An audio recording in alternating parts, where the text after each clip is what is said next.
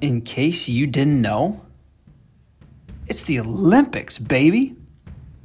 Will the USA win gold in every event? Probably not, and honestly, that's not okay with me. But listen,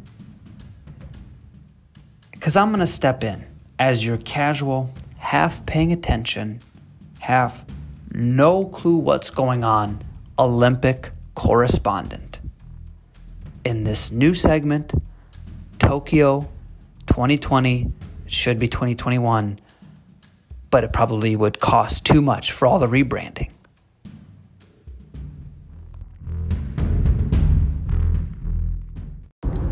Hello, let's jump right in. And my last Olympic reaction, I was talking about the spirit of the games. How there's just something that lives and moves with that Olympic torch, and it's the spirit of the games, and it's feel good, and everyone can buy into it. But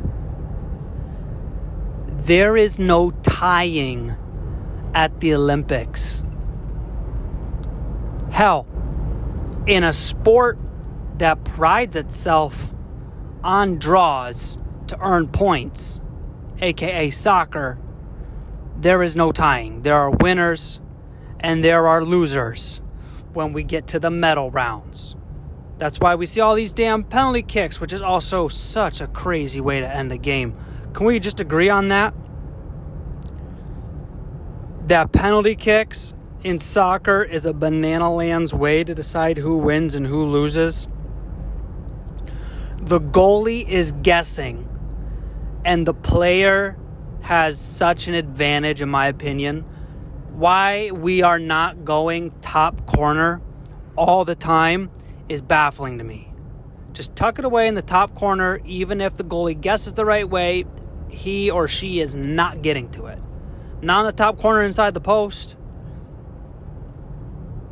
These to the side or the other sides that are like midway up are so frustrating to me.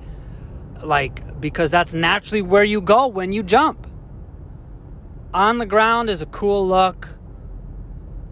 Top corner always looks good. But the little down the middle pooch is just dirty.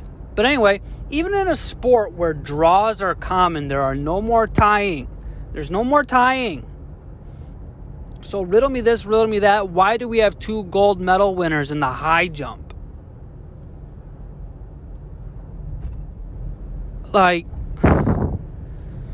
Is that soft to anyone else? It feels a little soft to me. It just does. It feels borderline participation trophy-ish. And I didn't watch the rest of it, so if we award 2 golds, does that mean we still have a silver and a bronze? Or do we have 2 golds and a silver? Or do we have 2 golds and a bronze? That's all I'm saying. And the other tough part I have is I don't know who it's on more. I don't know if it's on the official more, or I don't know if it's on the players more. Not players, but athletes more. Not athletes, the jumpers more. Right? Because they were the ones who were given the choice, or it was confirmed that they could tie. I think one of the jumpers asked the official, hey, can we share it? And he was like, yeah, sure. What the hell? Yeah, sure. I'd be hell no. Jump again. It's time to jump off. Let's see who's got this. Because at that point, it comes into who wants it more. Who did train that just a little bit more? Who wants it more? You know? That's what it is to me.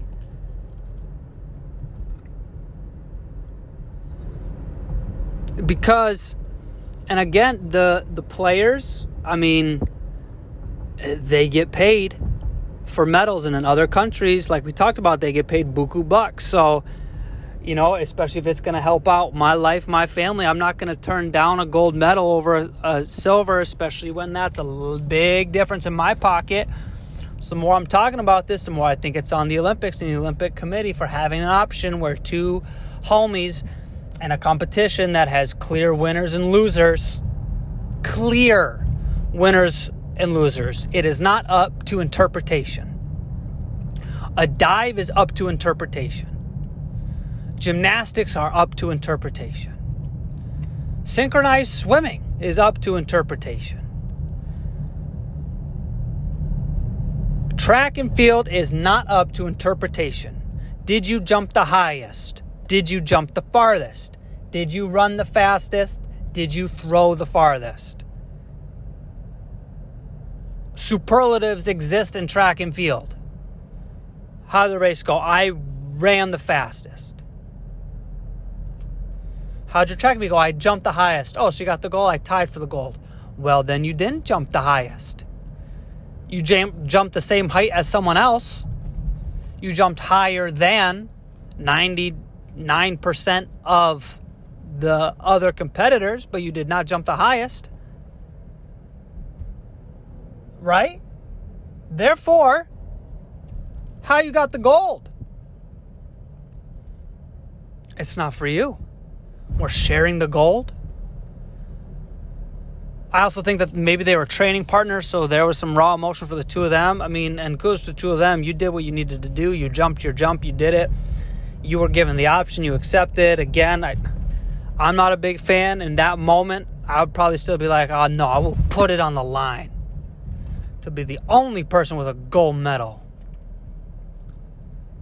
for these games. Gold medal or bust, baby. Well, they didn't. And Captain Olympia official gave him the green light to tie. And now we have 2 gold medal winners. So that's first reaction. Second one, because I've seen more of it, this whole what the hell country are you from stuff. I just want better rules. I'm sure there are fine rules in place, and I'm sure it's a pain in the ass, actually, since it is an internationally run thing, but I just, how were we born? It's just it's interesting, just the born in versus raised in, and who you get to play for, and all of a sudden now you get to pick who you play for.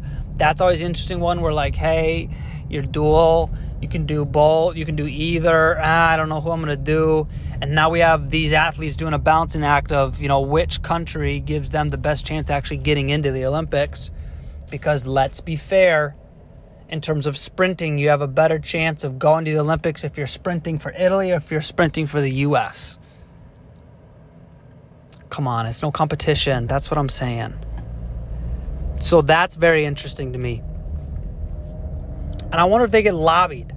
This has to have happened, right? There must have been a scandal, right? Where a country is trying to buy other athletes, paying them because they don't have enough homies or they actually want to win a couple medals. That has to be a thing that has to have existed.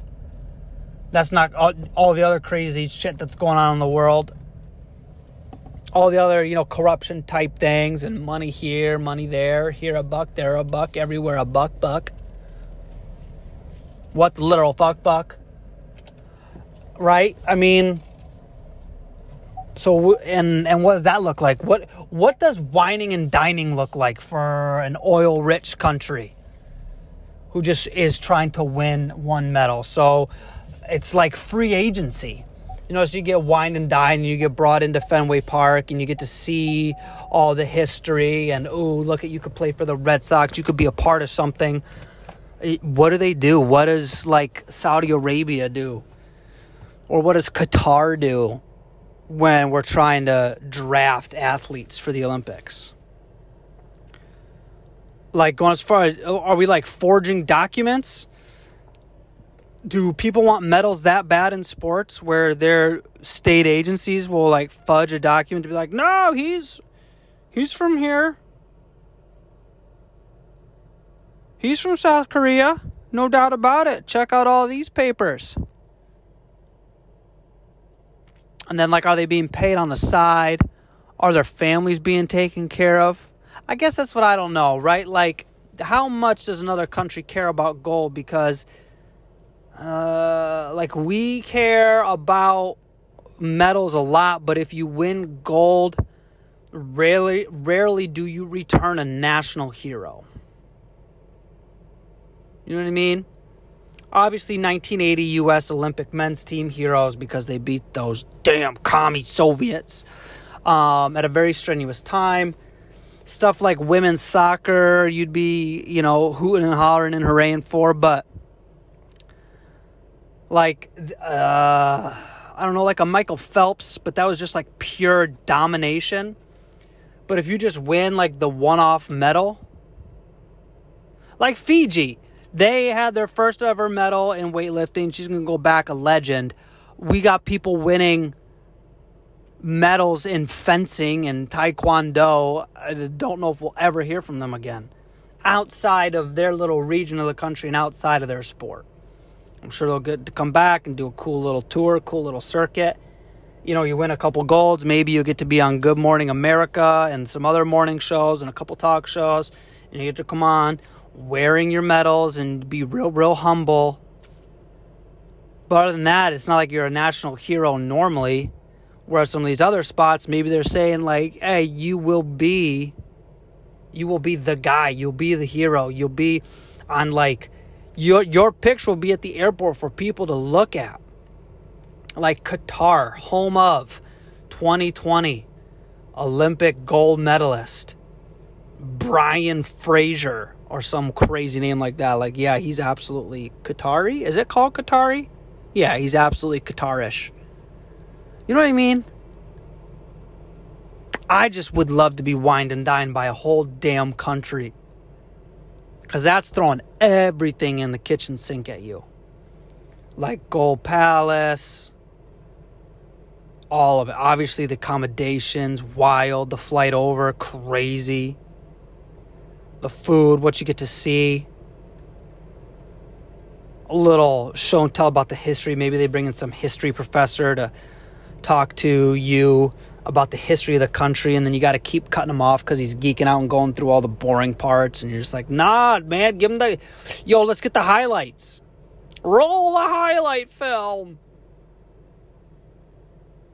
But anyway, those are a couple things. My reactions recently to the Olympic Games is what the hell country can you play for and don't tie? There's no tying for medals. We don't tie. There are winners and losers. That's why there are 3 different medals.